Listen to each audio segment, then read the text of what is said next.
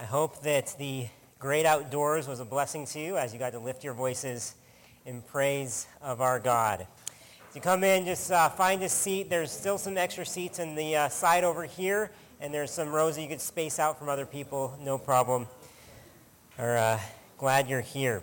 Let me pray for us as we continue in God's Word. Heavenly Father, we thank you for the opportunity we have to worship you today. And even though we have some hindrances, we thank you that there is no hindrance between us and your throne because of Jesus. And so we thank you for the praise we've been able to offer to you, and we thank you for sending your Son and then sending your Spirit to us, to our hearts.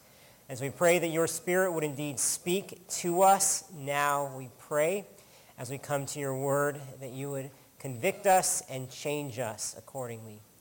Pray in Jesus' name. Amen.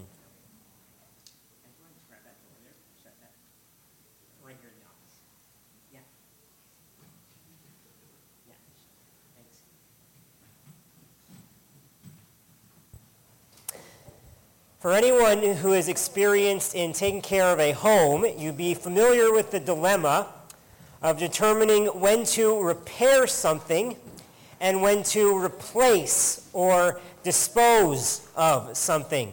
For example, some animal has recently been burrowing a hole to live under our deck.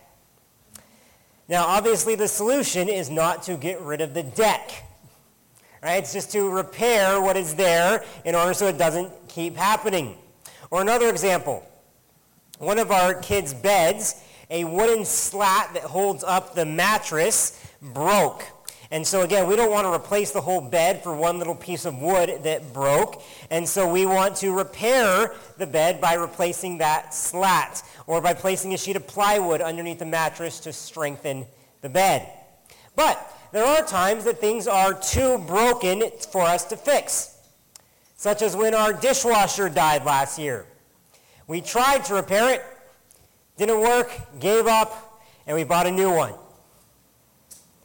Now, the church is sometimes likened to a building or a household in the Bible. And if we are like a house, we undoubtedly have a lot of broken parts. I wonder if God ever looks at us the way that we look at home repairs, considering what can be repaired and what needs to be replaced, what is salvageable and what needs to be scrapped. I further wonder, are we open to God opening up his toolbox today and doing some repairs on us?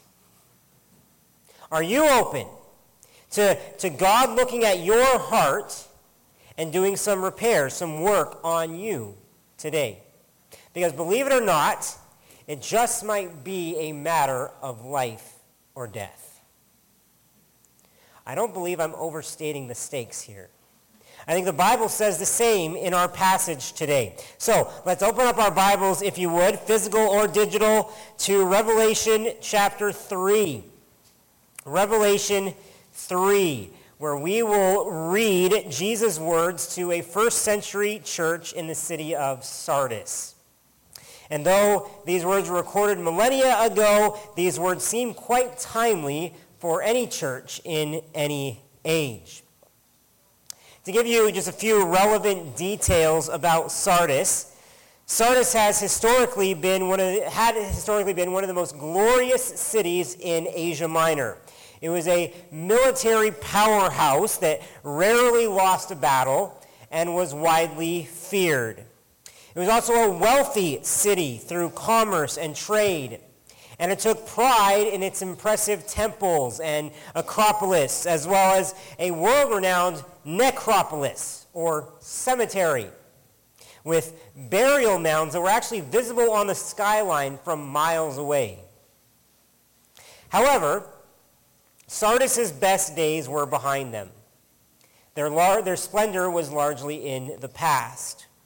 Over time, the city had been rocked by unexpected warfare and earthquakes, and it was now in clear decline and decay. And as it happens, the church in Sardis' situation mirrored their city's situation.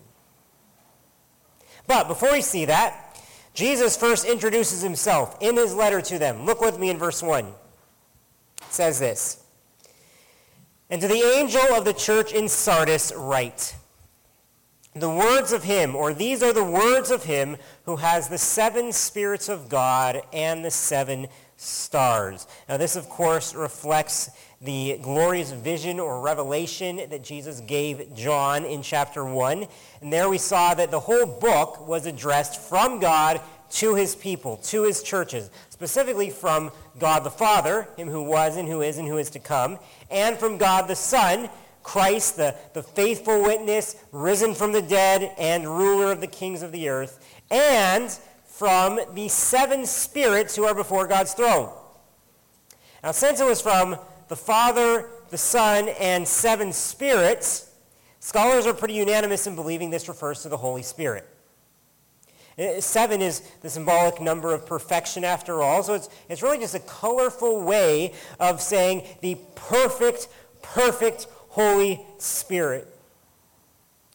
This also implies that the Spirit only does complete and perfect work, something that Sardis desperately needed. As we'll see, they were nearly dead, and they could only be revived by the Spirit who gives life. And Jesus says he has the 7 spirits. He has the powerful Holy Spirit available to him to use. Chapter 1 also told us that Jesus held 7 stars in his right hand. And it told us what those 7 stars were. It says the angels of the 7 churches. Unfortunately, we're not entirely sure who those 7 angels were. Whether they were guardian angels or pastors or even the churches themselves. Ultimately, though, whatever they represent, the point is that they are under God's control, in Christ's right hand. They're God's servants being used on earth today. And for Jesus to introduce himself like this, here in chapter 3, it emphasizes his sovereignty, his control, his power over the churches. But, as with every letter, the focus is on the fact that this amazing Christ is speaking. Like these are his words to his churches. And each letter ends the same way. He who has an ear, let him hear what the Spirit says to the churches. In Sardis' case, Jesus' words were not super encouraging, to say the least. Remember, it's like he's wanting to make repairs to things that were broken. And in most cases we've seen, Jesus starts with a commendation or a compliment for the church, but not for Sardis. He gets right to his critique. Look what he says. Second half of verse 1, new paragraph, says, "I know your works. You have a reputation of being alive, but you are dead." I believe this is what we can see and learn from Jesus' words to Sardis here. That Christ speaks to expose and correct false reputations in his church. Okay, the exalted Christ speaks to expose and correct false reputations in his church. It's almost like Christ is a doctor here, doing a medical examination. So a patient's gone to the doctor for a routine checkup to see if anything is wrong, and as the doctor pokes and prods, he comes to this stunning realization that things are way worse than anyone ever realized, that the patient before him is deceased. They're dead. It's like, you have a reputation of being alive, but you are dead. The patient had flatline, and now the examination becomes an autopsy. They had ignored the symptoms. They thought they were fine, but they weren't. And they didn't just trick themselves into thinking they were fine. They tricked everyone. It says, you have this reputation of being alive. You can also translate reputation as name. They had a good name. When people thought of Sardis, they thought of a lively, dynamic church. If they had a church name, it would be like Life Church of Sardis or something like that. Maybe they had hip leaders. Maybe they had smoothly operating programs, energetic services. Maybe they had huge attendance numbers, a healthy budget. From a human perspective, all was going well in Sardis. Historically, their reputation was probably valid. They had been a great church. There was a time when their reputation reflected reality. They were known as a church full of life, but really it was only a facade. And Jesus saw right through it. I know your works. You have the reputation of being alive, but you are dead. Like Chuck Swindoll puts it, Sardis was a morgue with a steeple. Or as another pastor says, they were a zombie church, a church of the living dead. Recall that Sardis was known for their massive cemetery outside the city. It turns out the church resembled that cemetery more than a living church. Grant Osborne explains some further significance this would have had in Sardis.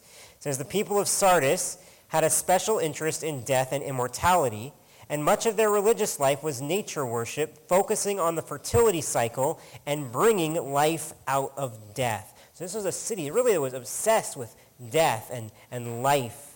And now Jesus says the church there, while looking alive, was actually dead. Question for us is, what is your reputation? What is our reputation? Like Jesus clearly cares about our reputation, right? So do people see us as good Christian people who have a strong walk with God? Are we known as people who have it together, who exhibit love, joy, and peace? Do people see us as trustworthy? Maybe as people who can lead? Do we have a reputation for doing good works, for making disciples, for worship? And then the bigger question is, how much of our reputation is accurate? How much of our reputation is genuine? How much is pretense? How much is true? And how much is fake? Like, are we faking it?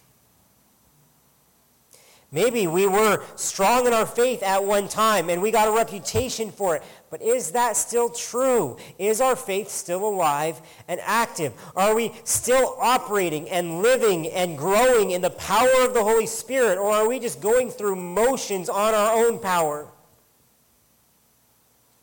If you're honest with yourself, what do you think Jesus sees when he looks at you? What does Jesus see when he looks at our church? He knows the true state of our souls and our churches. We can't trick him. And amazingly, sometimes he's the only one who even notices. The book of Revelation continually tells us that things are not as they appear. That the things in reality are not how they look to us. And the same goes for the life and vitality of churches and Christians. Sometimes things are not as they appear. So may the Spirit of God expose us so that he can correct us and heal us and revive us. See, while the diagnosis here was morbid, things actually weren't hopeless. In the words of Miracle Max from The Princess Bride, they were mostly dead. There's a big difference between mostly dead and all dead. Mostly dead is slightly alive. Maybe not really, but you'll see what I mean, okay? As Danny Akin describes Sardis' dire situation, says the necrosis was spreading and endangered the whole body, but the situation was not past salvaging if they would listen to the great physician's diagnosis and remedies for healing. Hope was fading and time was running out, but it was not yet beyond a cure. Christ is exactly who they need, and his prescription for a possible recovery is what they definitely must hear. Because this church is his church, there is yet hope of recovery, restoration, and revitalization. The condition is critical, but not yet terminal, not as long as he is present. And that makes sense if the one who is speaking is the one who conquered death. And the Revelation has described him as the firstborn of the dead, the living one who was dead. He died and yet is alive forevermore. The one who holds the keys to death and Hades. What is the good news of Jesus if it is not that he takes dead people and brings them to life? We are all born spiritually dead in our sins, deserving of both physical and eternal death. But Jesus died the death we deserve so that we can receive the life that only he deserves.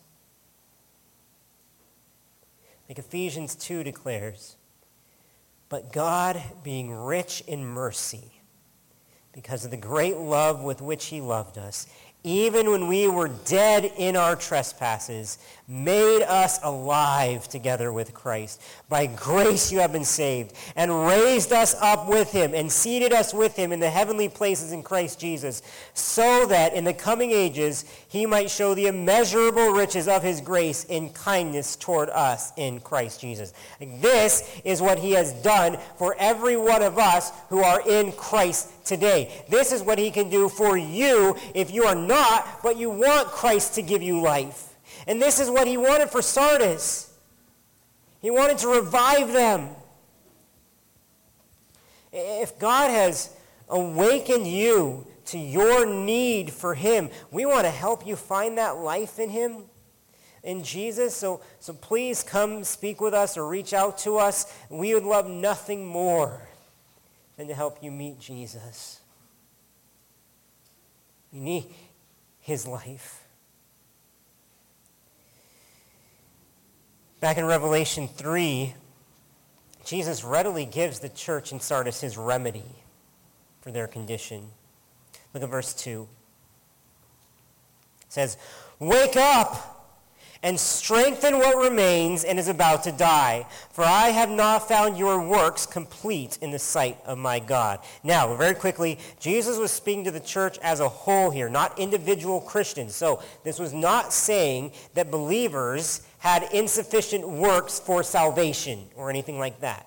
Okay, this was saying the church's works were lacking in what God wanted of them. And since works are the proof of our faith, you could suppose that the faith was evidently waning in Sardis. They had grown comfortable in a mediocre, convenient faith. They weren't living up to being a true church of Christ. They're deficient, insufficient, incomplete. In the eyes of others, they may have measured up, but not in God's sight. So they needed to wake up. Literally, become watchful. And Jesus had a habit, if you think in the Bible, of saying, wake up to dead things. I remember how he told Jairus' daughter to wake up? Or how he said a very dead Lazarus was only sleeping? Death is only sleep to the one who holds the power over death. And here, Jesus is calling a dead church out of its grave. Wake up! Open your eyes! Clue in!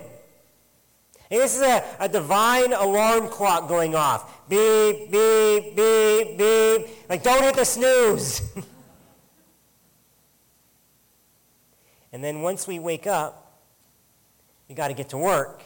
It says, wake up and strengthen what remains and is about to die. So in Sardis, there evidently were some living aspects to their church. There were things remaining, right? Good things about them. However, even those things were in rough shape. It says they're about to die. So Jesus tells them to strengthen what was weak and dying, to tend to their disease, to repair what was broken, to shore up their shortcomings. Notice that he didn't want to merely expose their false reputations. He wants to correct their actions so that their good reputations would be true again. So he graciously calls them to return to life and spiritual vitality. One question you might have here is, well, how? How do we wake up and strengthen what remains? How can we as a church make sure that our works are complete in God's sight? We know on one level we will never be perfectly complete until heaven. But on another, like Jesus seems to say, they really could do this. And he's clearly telling the church to wake up to what's going on with them, to get a good picture of where they stand, good and bad, and then to take action, to get to work on strengthening wherever they're weak. And I think that verse 3 is actually going to answer the question of what Sardis was supposed to do. But we might also wonder first, like, well, what might we be lacking here at Calvary? And I don't have divine inspiration here, just my pastoral observations. But I trust God's Spirit can expose to us where we need to grow as a church. Of course, there are personal weaknesses in each one of us which affect the whole body. We are one body made up of many members. So when one is suffering, we all suffer. And so we need to be addressing any dying faith in ourselves, or to help each other wake up spiritually. But as far as our church at large goes, I'll give you 3 really brief observations. And of course, there's probably more. I could be wrong here, but these are my observations. I would suggest that we are generally quite weak at evangelism. And we have a hard time keeping an outward focus to reach out to the lost. It's very much easier to look inward. I think the second one, I think that we are growing in compassion and in caring for those in need, but that we still have a long way to go. Like it's something that needs strengthening. And I believe that we have been weak in prayer. Though I think God's been doing some really good work on us here lately, especially in this season. It's like he's driving us to prayer. So strengthening what remains for us could be waking up to these things and taking intentional steps to address them, to trust God to revive them in us. Here's what God told Sardis to do in verse 3. Remember then what you received and heard. Keep it and repent. So they had to remember, it says, what they received and heard. Most likely talking about how they had heard the gospel, the good news, and how they had received the Holy Spirit. And they had to remind themselves over and over again of what Jesus had done for them. And they had to remind themselves that the power that raised Jesus from the dead was still at work in them right then. Once they remembered this, it would reveal just how deficient their current situation was. And therefore, they needed to keep it, it says, to keep what they've received and heard, to obey it, and then to repent, turning from their sinful ways and back to God. So in other words, their spiritual lethargy and lack of watchfulness was in fact sin. They needed to repent of it. And we're kidding ourselves if we think we don't need to repent of these things today. So if you find yourself in a place of spiritual deadness today, take this to heart. Remember then what you received and heard, keep it and repent. And may our whole church be found faithful in that ongoing repentance as the Spirit exposes it in us. At the end of verse 3, Jesus warned Sardis of what would happen if they kept on sleeping. Look at it says, if you will not wake up, if you will not wake up, I will come like a thief, and you will not know at what hour I will come against you. Now those words echo several other passages in Scripture which all describe Jesus returning to earth like a thief in the night. In other words, he'll come unexpectedly, without notice, and people won't necessarily be pleased to see him. But in this case, Jesus likely wasn't talking about his coming return to earth. He was warning of a surprise visit to Sardis to judge them specifically. If they were to wake up, he'd sneak into their house while they slumbered and rob them. Like the Message paraphrases, if you pull the covers back over your head and sleep on, oblivious to God, I'll return when you least expect it, break into your life like a thief in the night. Now this warning would have especially sounded an alarm in Sardis, for their city as a whole had actually failed to remain watchful back in the day, and it cost them dearly. See, Sardis was built on a mountain, like a fortress, with 500-meter precipices on 3 sides, and a steep approach on the 4th, the only accessible way into the city. So in its long history, the city of Sardis was never taken by direct military assault, not once. But there were 2 fascinating incidents when they became too comfortable, too at ease in their security. One time, Sardis had become so powerful that their ruler, Croesus, dared to attack the empire of Persia. But Persia, under Cyrus, retaliated and put Sardis under siege. Croesus set a guard for the city, expecting to be able to outlast the siege, but they only guarded the one side of the city that they thought they needed to guard. And one of Cyrus's men, one of the Persian men, climbed up a crevice that they called an unscalable cliff. And he snuck into the city and opened the gates for Persia's army. And Sardis fell. It shocked the world.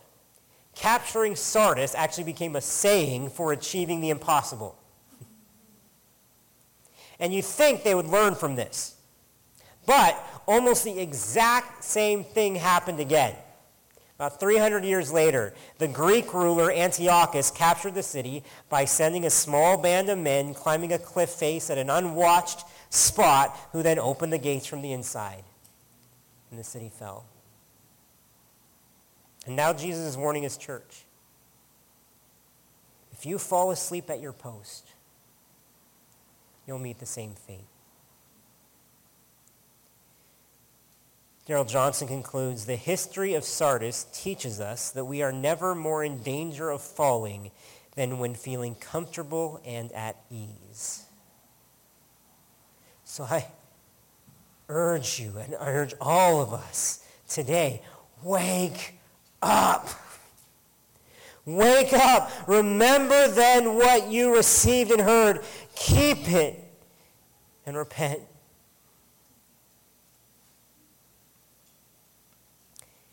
In verse 4, Jesus' tone changes from confrontational to comforting.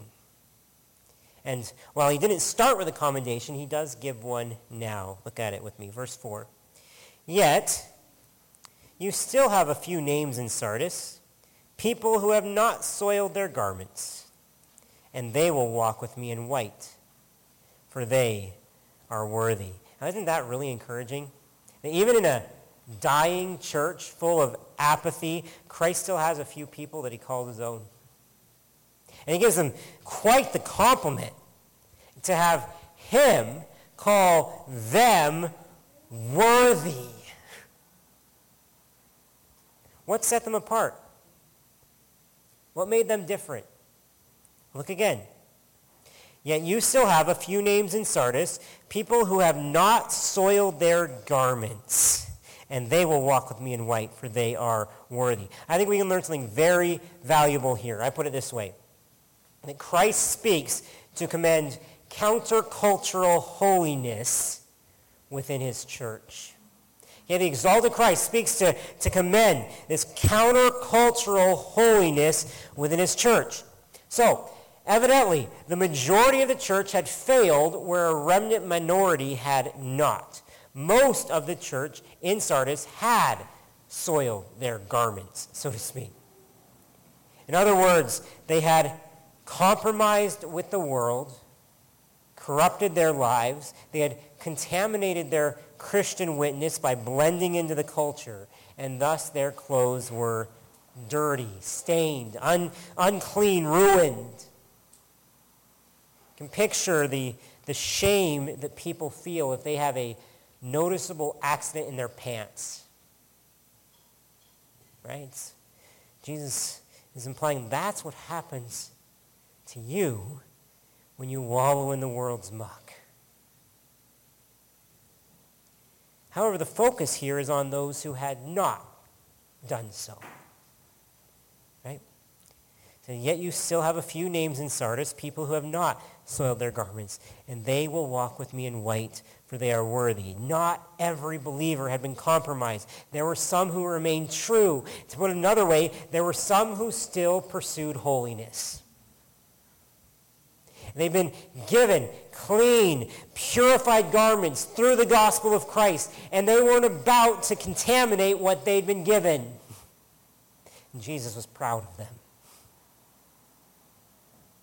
They were vigilant in staying pure, even when that meant being countercultural, going against the flow in the church. Okay? Like, they were noticeably different even from their fellow church members. I wonder which description best fits what we look like today. And I'm not going to assume one way or the other about you personally, but may the Holy Spirit convict or encourage each one of us respectively. Have we soiled our garments? Are we walking how we ought to walk today? Are we watching or listening to or saying or doing unholy things? Or are we awake and alert to the dangers all around us, constantly keeping watch? All right, are we willing to be culturally ignorant in order to be eternally wise? Are we willing to take a stand and be different even if no one else does? Not even those around you in the church. Danny Aiken encourages us, says, taking this stand most certainly would be costly in the days to come. However, it will be gloriously worth it in the new age that is coming.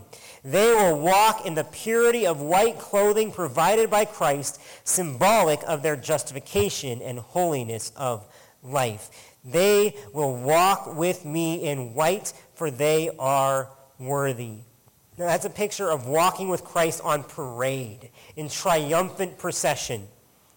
As opposed to the soiled garments of others, believers like this will be decked in pure white, will be visibly uncontaminated and set apart for the Lord forever. Now, it's not like you can earn holiness from God or achieve perfect holiness for yourself. But if you've been saved by Jesus, you have his holiness guaranteed for you one day. And in the meantime, we're still called to live lives worthy of that calling, worthy of the gospel, living lives of holiness and godliness, Scripture says, taking off our old clothes and putting on new ones. 2 Corinthians 7 says, since we have these promises, beloved, let us cleanse ourselves from every defilement of body and spirit, bringing holiness to completion in the fear of God. 1 Thessalonians 4 says, "For God has not called us for impurity, but in holiness. Therefore, whoever disregards this disregards not man, but God, who gives his Holy Spirit to you." So remember what you have received and heard. Keep it and repent.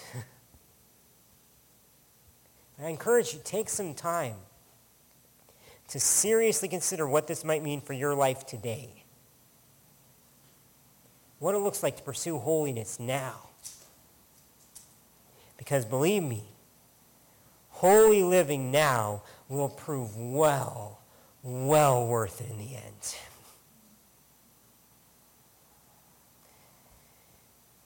Yet you still have a few names in Sardis, people who have not soiled their garments, and they will walk with me in white, for they are worthy. As Jesus begins concluding this letter here, as he does in all of them, he does so with a challenge, which doubles as an astonishing promise of blessing for his people.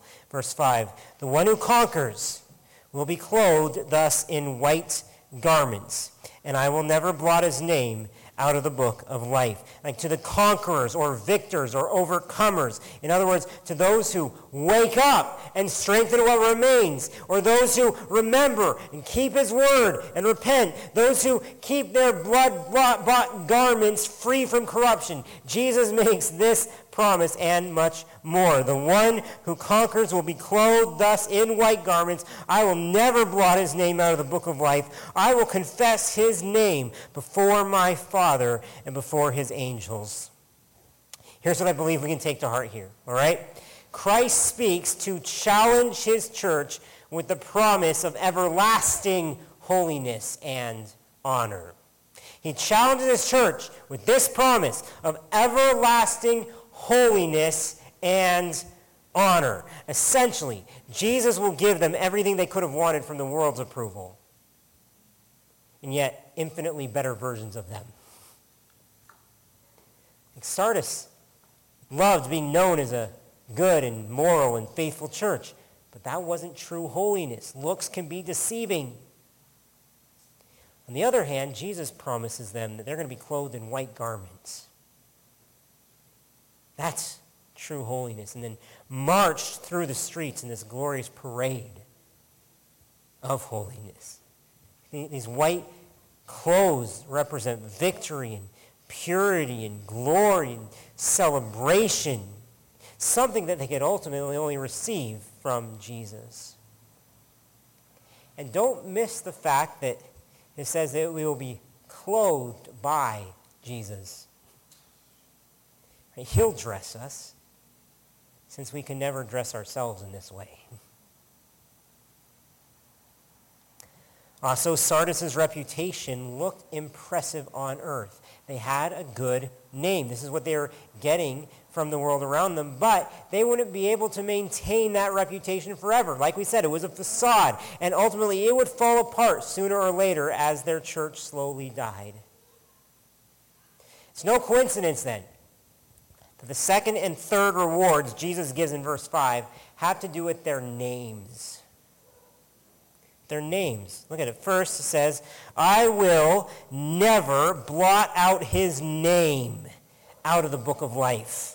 They would have true life, and they'd have it forever. They would have a reputation of being alive, and they'd be alive. And this was something they could never lose over time. He says, I'll never blot their name out. They have this everlastingly secure reputation and good name. But it would also be an eternally honored name. You see that? It says also, I will confess his name before my Father and before his angels. Now this sounds a lot like Jesus' words in Matthew 10, where he says, so everyone who acknowledges me before men, I also will acknowledge before my Father who is in heaven. But whoever denies me before men, I also will deny before my Father who is in heaven. Have you ever had your name called out for an honor of some kind? Maybe at a graduation, and your name gets called out. You get to march across the stage, shake a hand, strike a pose, and step down. Or maybe you won some kind of contest or competition. You get recognized for that. Now think of the honor that we feel at those moments. And how long, which lasts for what? 5 seconds? A minute? Maybe an hour? And then imagine hearing Jesus himself call out your name in front of God the Father, with all countless angels are applauding, and the whole universe is watching. Can you even imagine? And the honor that you feel then is going to last forever?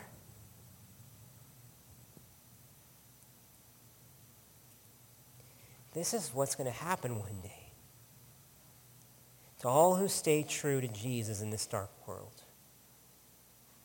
This was a promise that had special meaning for the church in Sardis, of course. But these are rewards that Scripture describes. God promised these things to all true believers of Christ, all true followers of Christ. So don't be ashamed of Jesus.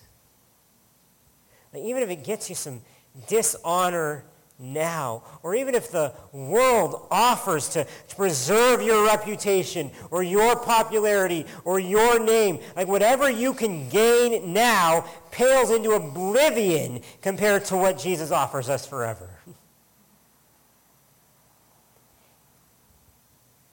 And don't keep sleeping.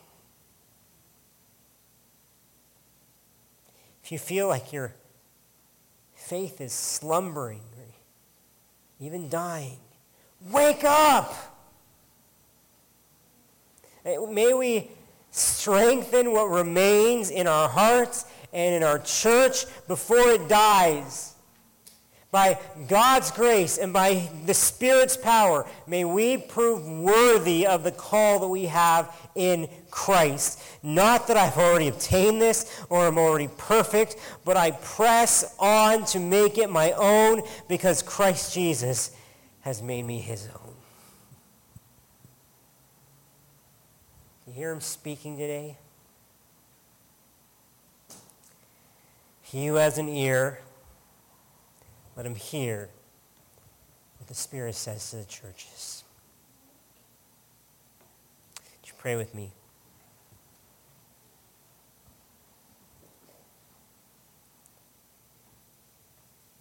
Heavenly Father, would you truly revive us again today?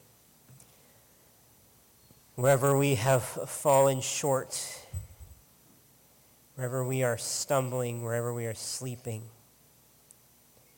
give us the power we need to strengthen what remains. Lord, if we have been rebuked and corrected, may we truly repent and turn from these things and turn back to you.